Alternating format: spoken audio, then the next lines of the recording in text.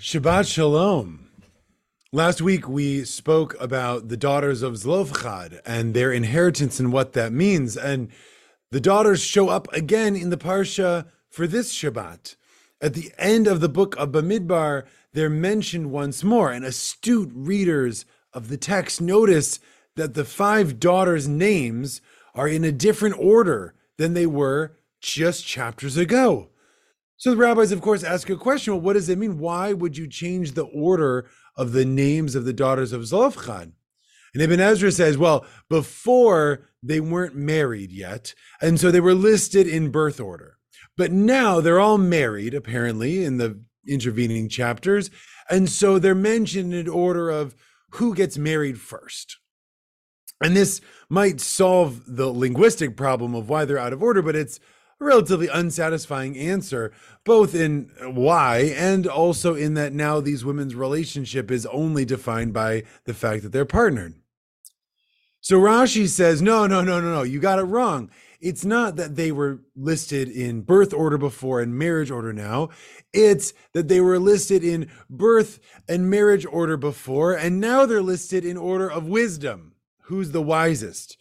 Which is a slightly nicer way to say things, I guess, than just defining these women based on their spouses.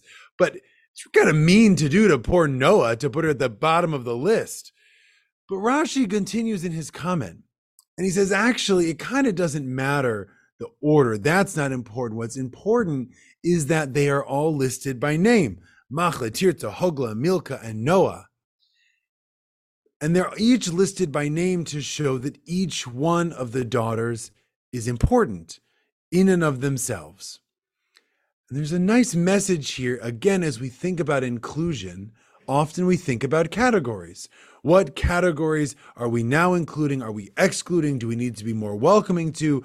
How do we define people? What do we define as? These are big and important questions.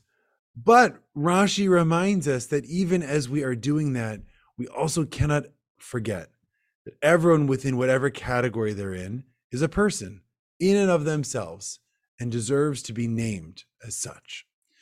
So as we continue to think about how we are inclusive in our community, as we continue to be hopefully inclusive and welcoming in our lives, we should remember this lesson to call people by their names, to see each person not just as a moshing of identities, but as a human themselves.